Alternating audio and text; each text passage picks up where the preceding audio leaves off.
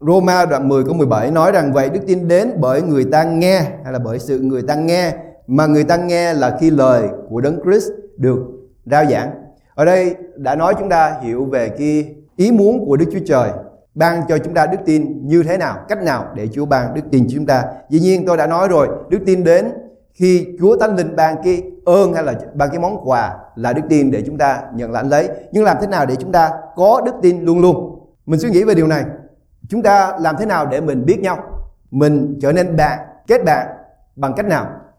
Qua cái nhìn, mình nhìn cái người đó là mình kết bạn với người đó hay sao? Hay là mình kết bạn với một người bằng cách nào? Hay là mình coi một người là người trông cậy được bằng cách mình nhìn thấy họ xong mình thấy người này có cảm tình cho nên mình có thể tin tưởng người này được hay sao? Mình tin tưởng một người nào đó qua cái lời người đó nói. Mình quyết định rằng mình có tin người này hay là mình không tin người này là bởi vì những gì mà họ nói, và bởi vì họ có giữ cái lời nói của họ hay là họ nói dối với mình. Mình biết người nào đó qua cái cách xã giao của người đó với mình. Mình nghe cái người đó và mình sẽ quyết định mình có tin người đó hay là mình không tin người đó. Đức tin ở trong Chúa cũng vậy. Làm thế nào để mình tin Chúa?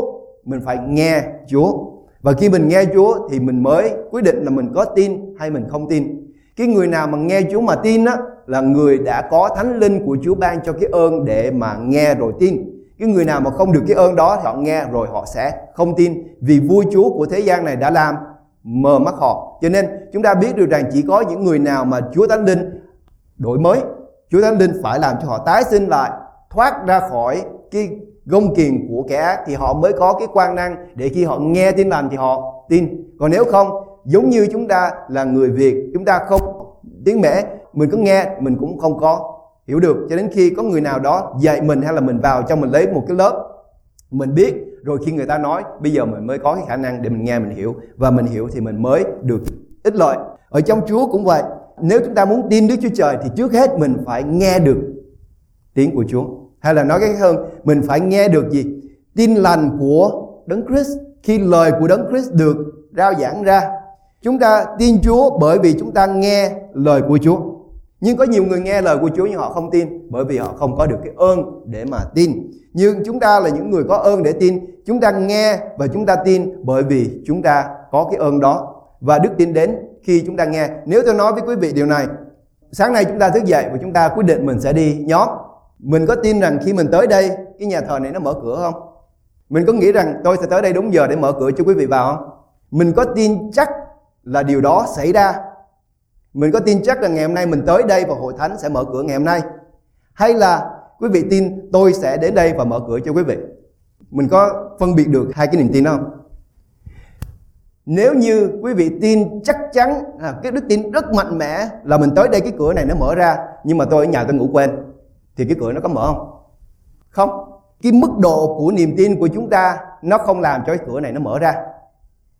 Nhưng cái lời nói của tôi hay là cái lời hứa của tôi hứa với lại quý vị là tôi sẽ tới đây và mở cửa cho quý vị vào đây đúng giờ, cái điều đó mới mở cửa, và tôi phải giữ cái lời đó thì cái cửa này mới mở ra.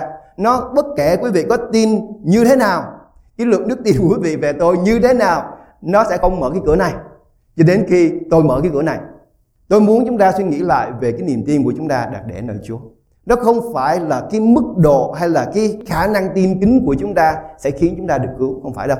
Không phải bởi vì cái người này có đức tin mạnh mẽ Chúa sẽ cứu người này, và cái người kia có đức tin yếu đuối cho nên Chúa không cứu. Nó không phải cái mức độ khả năng tin của chúng ta Chúa sẽ cứu chúng ta. Nhưng nó là bởi vì Đức Chúa Trời là thành tín, bởi vì Đức Chúa Trời không nói dối, bởi vì Đức Chúa Trời sẽ giữ lời hứa của Ngài. Vậy nên chúng ta có thể tin Chúa và tin và Ngài sẽ giữ lời hứa của Chúa, thì chúng ta tới cửa thiên đàng, cửa đó sẽ mở ra cho chúng ta, chứ không phải là cái khả năng tin của chúng ta. Cái điều đó nó sẽ không thay đổi vĩnh viễn. Tôi hy vọng là chúng ta hiểu được điều đó. Chúa không cần chúng ta phải tin Chúa một cách mạnh mẽ. Chúa chỉ cần chúng ta tin và tiếp tục tin Chúa thôi, chứ Chúa không cần chúng ta tin mạnh mẽ. Bởi vì một khi mà mình đặt cái sự hy vọng của mình vào trong cái khả năng tin của chúng ta thì mình không còn tin Chúa nữa. Nếu mình không tin Chúa, mình tin vào trong cái khả năng tin tưởng của mình thì cái cửa nó sẽ không mở ra, bởi vì cái đức tin của mình nó không mở cửa. Chúa mở cửa chứ không phải đức tin của mình. Đức tin đến khi người ta nghe khi lời của Chúa giảng ra. Nếu chúng ta sống ở trong cái gia đình mà cái người vợ hay người chồng mở miệng ra nói và cái lời nói đó khả thi, thì mình nghĩ rằng tất cả mọi sự đều có thể diễn ra. Nhưng nếu mình sống với một cái người rất là u ám, mở miệng ra là càm ràm, mở miệng ra là than phiền, nhìn con cái của mình nói mày ngu lắm, mày dở lắm, mày không ra gì hết, mày không làm được gì hết, thì mình nghĩ con cái của mình và vợ và chồng của mình khi nghe những lời nói đó thì họ sẽ như thế nào? Họ sẽ trở nên cái hình ảnh của cái lời nói của mình. Họ sẽ phản ứng và sẽ trở nên như cái lời nói của chúng ta. Tại vì cái lời nói của chúng ta nó uốn nắn không phải chỉ mình không thôi, nhưng những người xung quanh. Vì vậy cái lời nói của chúng ta nó có ảnh hưởng trong cái gia đình của chúng ta, huống chi lời nói của Đức Chúa Trời. Lời nói của Đức Chúa Trời tạo dựng nên vũ trụ trời đất này. Cái lời nói của chúng ta nó ảnh hưởng những người xung quanh, và lời nói của Đức Chúa Trời ảnh hưởng cả vũ trụ này. Nên chúng ta hãy cẩn thận và chúng ta hãy đề cao cái lời nói của chúng ta và cái lời mà chúng ta nghe, bởi vì cái lời đó nó sẽ ảnh hưởng không những chúng ta nhưng những người xung quanh. Nếu chúng ta nghe ma quỷ nó nói dối với chúng ta, thì đến ngày nào đó mình sẽ tin cái lời nói đó và mình sẽ lấy cái trái đó mình ăn, và mình ăn vô rồi mình không biết tại sao mình ăn hết. Bởi vì cái lời nói đó nó ảnh hưởng và nó thay đổi mình. Mình tin cái lời nói đó. Đức tin đến bởi người ta nghe, nhưng nếu chúng ta nghe lời của Chúa giảng ra thì mình sẽ sống. Nếu chúng ta nghe lời của Chúa giảng ra, giống như quý vị ngồi đây ngày hôm nay, nếu như tôi giảng lời của Chúa thì lời của Chúa đi ra, Chúa không nói chuyện trực tiếp với chúng ta, đúng không? Chúa nói chuyện qua Kinh Thánh, phải có người nói Kinh Thánh thì chúng ta mới nghe. Còn nếu mà chúng ta không nghe thì làm sao cái lời đó nó vào trong tâm trí và trong tấm lòng của chúng ta được. Vì vậy nếu mà tôi không giảng lời của Chúa thì quý vị nghe lời của ma quỷ và quý vị tin điều đó và quý vị sẽ chết. Nhưng nếu tôi nói lời của Chúa ra, và đây là tin lành được nói ra, quý vị nghe và quý vị sẽ sống. Bởi vì lời của Chúa được giảng ra. Khi lời của Chúa được giảng ra thì Thánh Linh sẽ ban đức tin cho chúng ta để nhận cái lời đó. Không phải tất cả những điều mình nghe mình sẽ nhận, mà không phải tất cả những điều gì mình nghe mình sẽ không chấp nhận. Chúa sẽ giúp cho chúng ta những điều gì mình sẽ nhận lấy và những điều gì mình sẽ chống cự lại. Bởi vì Chúa cũng có nói và ma quỷ nó cũng nói. Người thầy tế lễ khi làm của lễ dân thì lấy cái máu của con sinh tế đó xức ở trên cái lỗ tai của mình để nói đến điều này. Một cái lỗ tai nghe lời của Chúa, nhưng một lỗ tai sẽ không nghe tiếng nói của ma quỷ, bởi vì có huyết của chiên con ở đó và thần chết không có vào đó được. Giống như huyết bôi ở trên cái hiên cửa của cái lễ vực. Mình nhớ rằng lời của Chúa đến không những để khiến chúng ta sống, nhưng lời của Chúa đến để cho chúng ta phân biệt được cái lời nói của Đức Chúa Trời và lời nói của ma quỷ. Chiên ta nghe tiếng của ta, nhưng cũng có tiếng những người khác kêu gọi nó nữa, nhưng nó không biết thì cái tiếng nào nó cũng đi theo hết, thì cuối cùng nó sẽ đi lạc. Và khi chúng ta được chọn, chúng ta có đức tin rồi thì chúng ta sẽ được xưng công bình. Và khi chúng ta được xưng công bình rồi thì Chúa hứa với chúng ta rằng tất cả những ai Cha đã ban trong tay ta thì ta sẽ không làm mất một ai. Đức tin của chúng ta là chắc chắn. Nhưng mình cũng biết ở trong lời của Chúa rằng có hai loại người ở trong hội thánh của Chúa. Một loại người gọi là chiên, một loại người gọi là dê. Lúa mì với lại cỏ lùng, để cho cả hai nó đều lớn lên. Và Chúa nói đừng có nhổ đi, bởi vì ngươi không biết cái nào là cái nào hết. Nhưng để cái ngày cuối cùng thiên sứ đến sẽ làm công việc đó. Như vậy thì nếu chúng ta là lúa mì thì chúng ta sẽ được cứu, và điều đó là chắc chắn. Làm sao chúng ta biết mình là lúa mì hay là mình là cỏ lùng? Điều gì sẽ khiến cho chúng ta biết mình là lúa mì hay cỏ lùng, mình là chiên hay là mình là dê? Có ai đây chắc chắn cái điều đó không? Không ai biết ấy. Nhưng mà mình có thể tin, mình tin cái đức tin của mình hay là mình tin vào lời của Chúa? Làm sao tôi biết được đức tin của tôi thật? Bởi vì nếu đức tin của mình thật thì Chúa sẽ giữ mình cho đến ngày cuối cùng. Nhưng nếu đức tin của chúng ta không thật thì sao? Làm sao mình biết?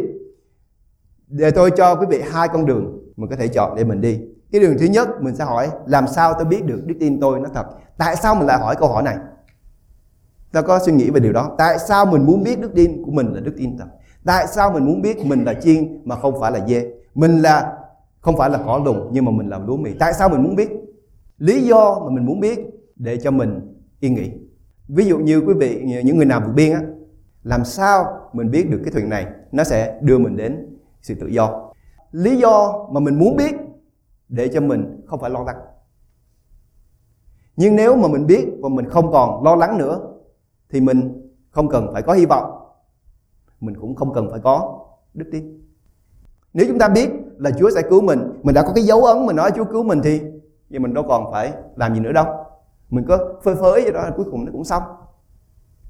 Tôi không phải nói điều này nó sai, nhưng mà tôi nói rằng tôi không tin điều này. Bởi vì tôi biết chắc rằng cái cuộc sống mà Chúa muốn chúng ta sống nó hơn là để biết rằng mình được cứu rồi, nhưng mình thỏa mãn ở trong cái địa vị đó. Khi chúng ta muốn biết được đức tin của mình có thật hay không thì điều đầu tiên mình phải tin lời của Chúa. Mình tin rằng Chúa nói là đúng. Mình tin rằng những người nào mà đã được giao ở trong tay của Chúa Giêsu, Chúa sẽ không mất một ai. Đó là lời của Chúa nói. Tất cả mọi người tin Chúa đều tin rằng Chúa nói điều đó, lời Kinh Thánh là đúng, mình tin điều đó. Nhưng để mình trả lời cái câu hỏi làm sao tôi biết đức tin của tôi nó thật, thì mình cần phải tin cái đức tin của mình nó thật. Có nghĩa là mình phải có đủ cái khả năng để cái đức tin của mình nó sẽ biến cái hiện trạng trở nên sự thật. Quý vị phải tin rằng với cái đức tin mạnh mẽ đến cái mức độ mình tới đây mình sẽ nhìn thấy cái cửa này nó mở ra, và cái đức tin của mình nó sẽ mở cái cửa đó ra cho mình. Mình thấy nó vô lý, nhưng đó là điều mà mình đang tìm kiếm. Và đó, thật sự cái nước Mỹ này và tin lành ở trên nước Mỹ này, đó là cái xu hướng của cái niềm tin của những người ở trên nước Mỹ này là như vậy. Họ tin rằng cái niềm tin của họ nó mạnh mẽ đến mức độ nó sẽ mở cửa thiên đàng để họ vào. Tôi không tin được. Tại vì không phải đức tin của mình sẽ mở cửa nước thiên đàng, đó là Chúa mở cửa nước thiên đàng. Mình có tin Chúa hay không? Nhưng để tôi trả lời cái câu hỏi này, thứ nhất, mình phải tin vào cái lòng của mình nó phải thật. Ở trong Châm Ngôn đoạn 28 câu 6 viết như thế này: "Kẻ nào tin cậy nơi lòng mình là kẻ ngu muội." Nếu mình tin vào trong lòng của mình thì mình là kẻ dại. Tại sao vậy? Khi mình bệnh thì tất cả mọi thức ăn mình bỏ vô miệng của mình nó không có ngon. Khi mình đói, cái gì nó cũng ngon hết. Cái kinh nghiệm của chúng ta nó thay đổi theo cái môi trường. Nếu mình tin vào cái kinh nghiệm của mình thì ngày hôm nay nó sẽ như thế này và ngày mai nó sẽ như thế khác. Cho nên nó không có chắc chắn. Kẻ nào tin cậy nơi lòng mình là kẻ ngu muội. Điều thứ hai, mình phải tin cái khả năng của mình. Tôi phải có đức tin mạnh mẽ. Nhưng rồi tới đây cửa nó cũng mở ra. Cái đức tin mình nó không mở được cái cửa này, phải có người mở cửa mới mở ra. Thì ở trong Jeremy đoạn 9 câu 23, Đức Giê-hô-va phán như vậy: người khôn chớ khoe mình về sự khôn, người mạnh chớ khoe mình về sự mạnh, người giàu chớ khoe mình về sự giàu mình. Từ vì tất cả những điều đó nó tạm thời. Cái khả năng của mình nó không đến đâu hết. Ngày hôm nay mình có thể mạnh được, nhưng sẽ đến ngày mình cần phải có người đẩy mình đi trên cái xe lăn đó mình mới đi được. Mình không có giữ được cái khả năng của mình. Điều thứ ba, mình phải tin bằng cái sự khôn ngoan của chúng ta. Mình có thể lọc được cái nào giả, cái nào thật. Mình biết sẽ quyết định những cái quyết định tốt cho mình. Châm Ngôn đoạn 3 câu 7: chớ khôn ngoan theo mắt mình, hãy kính sợ Đức Giê-hô-va và lìa khỏi sự ác. Mình có nghĩ mình khôn đến chừng nào, mình cũng sẽ bị lừa. Bởi vì Adam, Eva là những con người, họ không có giống như chúng ta. Cái khả năng suy nghĩ của họ vượt quá chúng ta rất nhiều, nhưng mà họ cuối cùng cũng bị lừa. Cho nên đừng có nương cậy vào trong cái sự khôn ngoan của chúng ta.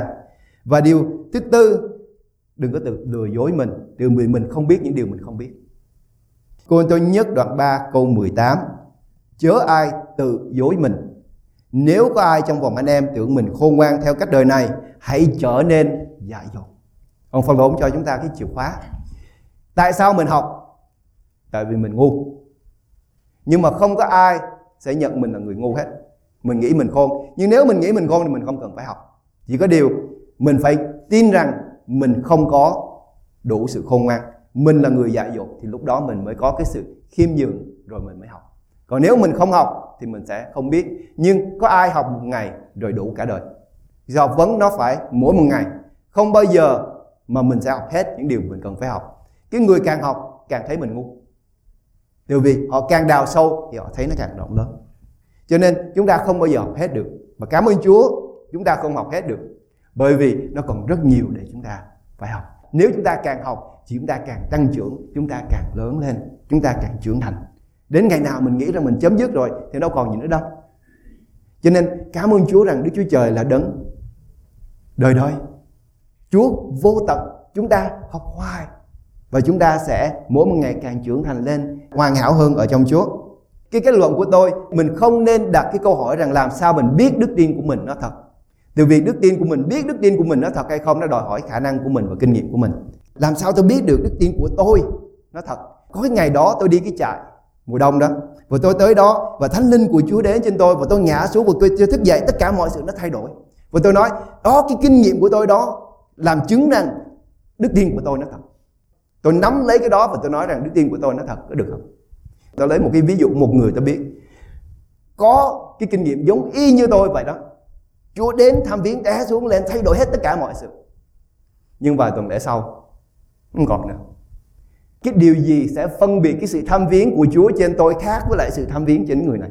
Cái người này y như tôi cũng vậy, đi đâu cũng làm chứng về Chúa, đi đâu cũng có những cái dấu kỳ phép lạ này, xong rồi cuối cùng nó cũng đi mất tiêu. Như vậy thì cái sự kinh nghiệm của riêng cá nhân của tôi nó không khác gì. Tôi không phân biệt được cái kinh nghiệm của người này. Như vậy thì kinh nghiệm của tôi nó không có chắc chắn, nó không có chứng minh một cách chắc chắn rằng đó là cái thời điểm mà tôi có đức tin thật. Không có. Như vậy thì làm sao? Chúng ta sẽ lấy điều gì chứng minh cho chúng ta là đức tin của mình là thật và mình là chiên chứ không phải là dê, lúa mì chứ không phải là cỏ lùng? Gạt bỏ câu hỏi đi. Mình đừng có nên hỏi câu hỏi rằng làm sao để mình biết đức tin của mình là đức tin thật. Tại vì cái điều này nó không dẫn chúng ta đến một cuộc sống sung mãn. Đừng nên đặt câu hỏi đó, bởi vì tôi không bao giờ muốn một ngày nào đó tôi thỏa mãn với cái đức tin của tôi và tôi không cần phải làm gì nữa hết. Bởi tôi biết đức tin tôi thật rồi, bây giờ tôi cứ ở đó, xong từ cái thuyền vượt biên này nó sẽ chở tôi đến cái nơi tự do. Bởi vì nếu mà tôi biết điều đó thì khi nước nó vào thì cứ ngồi đó để cho những người khác làm. Thì vì tôi biết cái thuyền này cuối cùng nó cũng đi đến nơi, tôi không cần phải làm gì hết, cuối cùng nó cũng chạy tới nơi. Rồi những người xung quanh họ làm cực nhọc, lúc đó tôi cứ ngồi đó, tôi thoải mái, tôi để cho những người khác. Rồi cuối cùng tôi tới nơi rồi tôi làm gì? Thấy không? Tôi nói rồi, để tự nhiên cái nó cũng tới nơi thôi. Ở trên công sức của những người xung quanh. Và mình cứ nghĩ rằng bởi vì đức tin của mình. Trong khi đó mình cứ ngồi đó mình nói ôi từ vì tôi tin cho nên điều này nó xảy ra. Không có, phải có người mở cửa mình mới vô đây được. Đừng có đặt câu hỏi là làm sao mình biết đức tin của mình là đức tin thật. Đây là câu hỏi. Mình có tin lời của Chúa không? Chỉ vậy thôi. Mình có tin rằng Chúa nói và Chúa sẽ giữ lời hứa của Chúa không thôi. Và cái câu hỏi này mình cần phải hỏi mỗi một ngày. Mình có tin rằng lời hứa của Chúa, khi Chúa nói với chúng ta, khi mình phạm tội, khi cái lòng của mình nó cáo trách mình, cái lương tâm của mình nó cáo trách mình, và mình suy nghĩ rằng ôi Chúa không có thương tôi, và mình mới nhớ lời của Chúa. Và lời Chúa nói nếu chúng ta có tội, mình xưng tội thì Chúa là thành tín công bình để tha thứ cho chúng ta và rửa chúng ta sạch mọi sự gian. Mình có tin Chúa ngày hôm nay cho cái lời hứa đó không? Nếu chúng ta tin thì đây là điều mà tôi sẽ hy vọng chúng ta sẽ làm. Trong Giăng thứ 3 đoạn 1 câu 4, ông Giăng ông nói đây là cái niềm vui của ông và đây là cái niềm vui của tôi. Tôi nghe con cái làm theo lẽ thật thì không còn sự gì vui mừng hơn nữa. Đừng có quan tâm đến mình sẽ đến một cái giai đoạn của đức tin của mình và mình sẽ ngồi đó, mình sẽ hưởng thụ cuộc đời này cho đến khi mình vào trong nước thiên đàng. Đừng có suy nghĩ và đừng có mơ ước cái hoàn cảnh đó. Nhưng hãy làm điều này. Tin Chúa, hãy vâng theo lời Chúa và bước đi ở trong Chúa. Mình tin Chúa, Chúa nói Chúa sẽ tha thứ, mình cảm ơn Chúa, mình nhận lấy điều đó. Mình tin Chúa, mình nói nếu các ngươi có gieo thì có ngày sẽ gặt. Nhưng mình nói cây nó tự nhiên nó sẽ ra trái. Nhưng mà mình không biết những người khác, những người trong gia đình mình, những người trong hội thánh, ngày nào họ cũng ra họ trồng, họ tưới, họ vun sới, xong có ngày mình ra mình thấy trái, trái, mình lấy trái mình ăn. Nói thấy không, đức tin tôi. Nếu mình nghe thì mình cần phải vâng lời, mình cần phải làm. Tôi nghe con cái tôi làm theo lẽ thật thì không còn có sự gì vui mừng hơn nữa. Đừng lấy kinh nghiệm là cái điểm tựa của chúng ta, nhưng hãy lấy lời của Chúa là thẩm quyền cho cuộc sống của chúng ta. Không phải những gì mà chúng ta đã kinh nghiệm điều đó sẽ làm chứng cho đức tin của chúng ta, nhưng cứ theo lời của Chúa mỗi một ngày. Từ vì chúng ta sẽ học được rất nhiều ở trong lời của Chúa. Nghe lời của Chúa. Giăng đoạn 20 câu 19. Khi Chúa Giêsu ở với môn đồ của Chúa, 12 môn đồ của Chúa ở với Chúa mỗi ngày 3 năm đó, họ nhìn thấy những dấu kỳ, những phép lạ, công việc mà Chúa Giêsu làm không từ chối được. Kẻ mù được thấy, kẻ què được đi, kẻ điếc được nghe, người phun được chữa lành. Rất là nhiều dấu kỳ phép lạ. Mình phải nói rằng nếu mình ở đó thì dĩ nhiên mình sẽ không còn cái lý do gì để mà nghi ngờ Chúa là con của Đức Chúa Trời, có phải không? Ngay cả ông Phi-e-rơ cũng vậy. Khi Chúa hỏi rằng còn ngươi thì ngươi nói ta là ai, thì ông Phi-e-rơ nói Ngài là con của Đức Chúa Trời. Và Chúa Giêsu vui mừng và Chúa nói không phải bởi vì ngươi biết điều đó, nhưng Cha ta, Đức Chúa Cha đã bày tỏ cho chính Phi-e-rơ. Thì mình phải nghĩ rằng Phi-e-rơ với những người môn đồ khác phải tin Chúa mạnh mẽ lắm, phải không? Không có cách nào mà họ bỏ Chúa được hết. Có ai ở đây đã bước đi ở trên mặt nước không? Ông Phi-e-rơ đã bước đi trên mặt nước. Có ai ở đây đã nhìn thấy Chúa đang nằm ngủ, Chúa dậy, Chúa quở gió, quở biển, cái im rồi hết? Phi-e-rơ đã nghe, đã thấy, đã chứng kiến điều đó. Như vậy thì mình phải nghĩ rằng Phi-e-rơ phải là một người có đức tin mạnh mẽ lắm phải không? Ông phải suy nghĩ lại, bao nhiêu cái kinh nghiệm của ông về với Chúa đó, ông lấy cái đó làm cái điểm tựa cho cái cuộc sống của ông. Khi Chúa Giêsu bị bắt, rồi ông gặp một đứa con gái đứng đó, ông chối từ đầu đến cuối, không biết cái người đó. Bao nhiêu cái kinh nghiệm mà ông Phi-e-rơ ông đã trải qua với Chúa, nó không có giữ ông được hay sao? Không phải kinh nghiệm của chúng ta sẽ giữ mình đâu, nhưng điều gì sẽ giữ chúng ta? Giăng đoạn 20 câu 19 viết như này: khi họ đang sợ, họ ngồi ở trong cái phòng đó không biết chuyện gì xảy ra hết, thì điều này xảy ra cho Chúa Giêsu hiện ra. Chính Chúa phải đến để làm chi? Để họ nghe tiếng của Chúa. Bình an cho các người. Tiếng Chúa nói và làm cho lòng của họ vững an. Mình phải nghe được tiếng của Chúa. Vì vậy cho nên đức tin đến bởi người ta nghe. Mình tin bởi vì khi Chúa nói, mình nghe tiếng của Chúa, mình thấy bình an. Chúa vẫn yêu con, Chúa vẫn còn ở đây. Mặc dù những cái kinh nghiệm ở trong quá khứ mình có thể quay trở lại, nhưng mà mình không tin được, bởi vì mình không nghe. Giống như con cái của mình cũng vậy. Mình có thể la, mình mắng nó, rồi nó buồn, nó vào trong phòng đóng cửa lại, cho đến khi mình vào phòng nó, mình nói với nó: con biết ba vẫn thương con. Cái lời nói của mình nó sẽ thay đổi cái suy nghĩ. Nó không còn biết chuyện gì đã xảy ra, nhưng nó biết lúc đó, giờ phút đó nó được yêu. Và cái lời nói đó làm cho nó có sự bình an. Mình không thể nào mình nói mình yêu con cái của mình một lần xong rồi nó cứ nghĩ rằng mình yêu nó. Mình phải tiếp tục mình nói cho nó. Nó cần phải nghe. Và nhất là trong những cái thời điểm khó khăn, nó cần phải nghe tiếng của mình. Thì cái tiếng đó cho nó có cái niềm tin rằng mình vẫn thương nó. Mình giận nhau, nhưng rồi cái người vợ vỗ vai mình nói: anh ơi, anh biết rằng em vẫn thương anh. Cái lời nói đó, cái lời nói mặc dù nó khó nói, nhưng khi mình nghe cái tiếng nói đó, không còn cái lý do gì để mình lo sợ hết. Tất cả mọi sự mình có thể bỏ qua hết. Cái người vợ đó cãi lộn với chồng của mình, xong rồi gọi cho người chồng của mình, mà cái người chồng của mình không bắt điện thoại thì vẫn giận người vợ. Cái lời nói bày tỏ cái tình cảm đối với người chồng của mình. Cái lời nói ở trong cái cú điện thoại đó, ông giữ lại để mỗi khi mà ông cãi lộn nhau và ông nghi ngờ, ông bấm lại ông nghe và ông cảm thấy bình an. Nó phước hạnh hơn nếu cái lời nói này mình không cần phải mình thâu lại để mình nghe, nhưng mình có thể nghe được mỗi lúc mà mình cần nghe. Đó là lời của Chúa nói cho chúng ta. Chúa nói với chúng ta mỗi một lúc chúng ta cần phải nghe. Và Chúa nói bằng cách nào? Qua lời của Chúa. Và nếu chúng ta không đọc lời của Chúa, nếu chúng ta không nghe lời của Chúa giảng ra, thì làm sao chúng ta nghe được cái lời nói đó để làm cho cái tấm lòng của chúng ta nó được bình an? Chúa đến và Chúa nói bình an cho các ngươi. Xong rồi sau khi Chúa nói cái điều đó, rồi Chúa không còn ở đó nữa, thì Phi-e-rơ nói với lại môn đồ: tôi không biết quý vị như thế nào, nhưng tôi đi đánh cá, có ai muốn đi theo tôi không? Xong 10 câu sau, Chúa Giêsu hiện ra và Chúa nói câu gì? Phước cho những kẻ không thấy mà tin. Mình cần phải có Chúa luôn luôn ở với mình. Mình cần phải nghe tiếng của Chúa luôn luôn. Một khi Chúa không còn hiện diện nữa, đức tin của mình sẽ bắt đầu bị lung lay. Mình sẽ trở lại làm cái nghề cũ, cho đến khi Chúa hiện ra và Chúa nói chuyện với chúng ta. Nhưng các việc này đã chép để cho các ngươi tin. Những việc này đã chép để các ngươi tin. Có hai cách mà Chúa Giêsu đã làm để khiến cho đức tin của chúng ta có ở trong Chúa. Thứ nhất là lời của Chúa được viết xuống.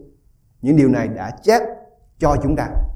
Không phải Chúa ở đó với môn đồ của Chúa, nhưng sau cái thời điểm của Chúa, Chúa viết lại lời của Chúa. Và những người môn đồ của Chúa đã trung tín viết lại cho chúng ta. Và điều thứ hai Chúa Giêsu làm là gì? Chúa Giêsu đã ban cho chúng ta Thánh Linh của Chúa để nhắc lại cho chúng ta lời của Chúa mỗi một lúc chúng ta cần phải nghe, để chúng ta biết rằng Chúa yêu chúng ta, Chúa không bỏ chúng ta. Thánh Linh cảm động chúng ta. Ở trong Phi-e-rơ thứ nhì đoạn 1 câu 21 viết: ví chẳng hề có lời tiên tri nào bởi một ý người nào mà ra, nhưng ấy là bởi Thánh Linh cảm động mà người ta nói bởi lời của Đức Chúa Trời.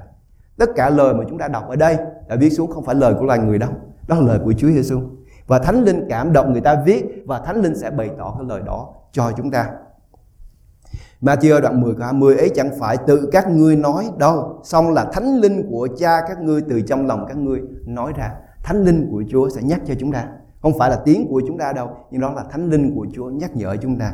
Chúng ta nghe tiếng của Chúa, Thánh Linh cảm động chúng ta.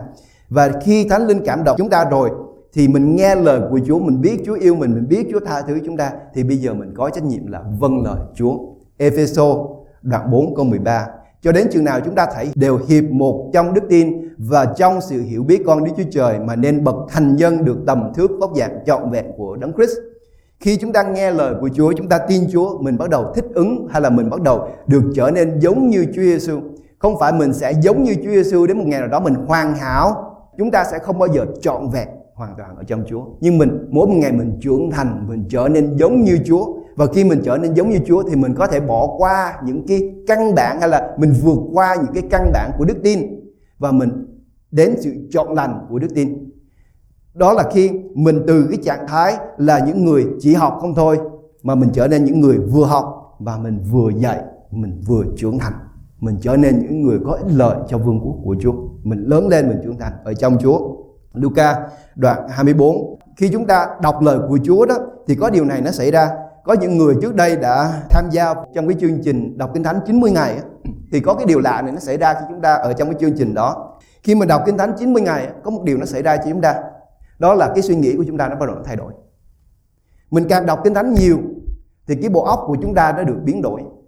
Và khi cái bộ óc của chúng ta nó được biến đổi, 3 tháng mà mình đọc Kinh Thánh mỗi một ngày, mà đọc 16 cái đoạn Kinh Thánh mỗi một ngày, cái suy nghĩ của chúng ta nó được biến đổi.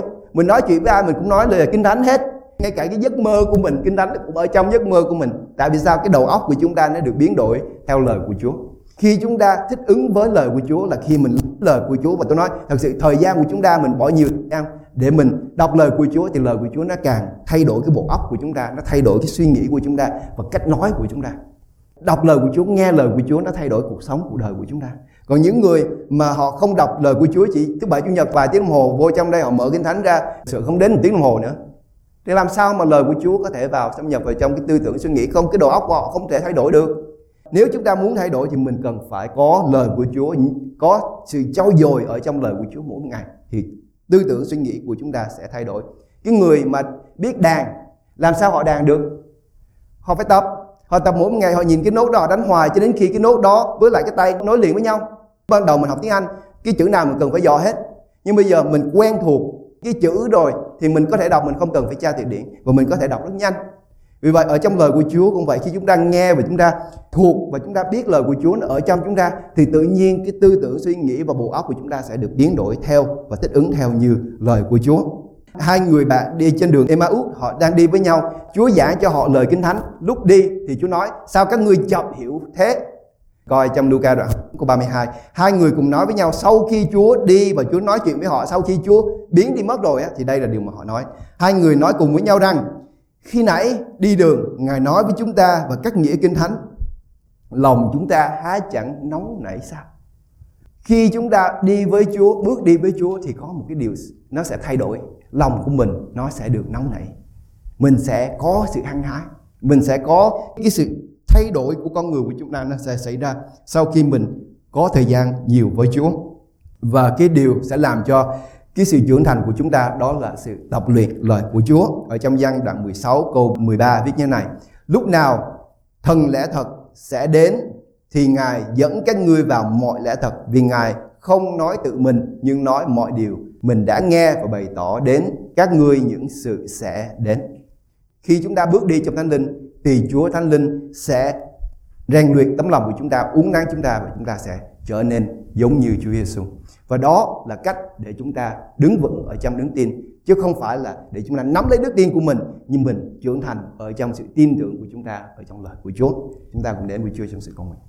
Chúng con dâng lên cho Chúa hội thánh của Chúa, mỗi một người, mỗi một linh hồn, để cho chúng con trở nên mạnh mẽ, để cho chúng con trở nên yêu mến Chúa, để chúng con nắm lấy lời hứa của Chúa và tin chắc rằng những điều gì Chúa hứa Chúa sẽ làm, và Ngài nói Ngài sẽ khiến cho xảy ra. Cho hội thánh của Chúa học cách để chúng con nhận lấy lời của Chúa mỗi một ngày, nhận lấy sự ban cho của Thánh Linh của Chúa mỗi ngày ở trong sự bày tỏ và giải nghĩa lời của Chúa cho chúng con, để cho mỗi một ngày, mỗi một chúng con đều lớn lên và trưởng thành khi chúng con nghe đạo của Chúa được giảng ra cho chúng con và lời của Chúa được bày tỏ trong cuộc sống của mỗi chúng con. Chúng con tạ ơn Cha và cầu nguyện trong danh Chúa Jesus Christ. Amen.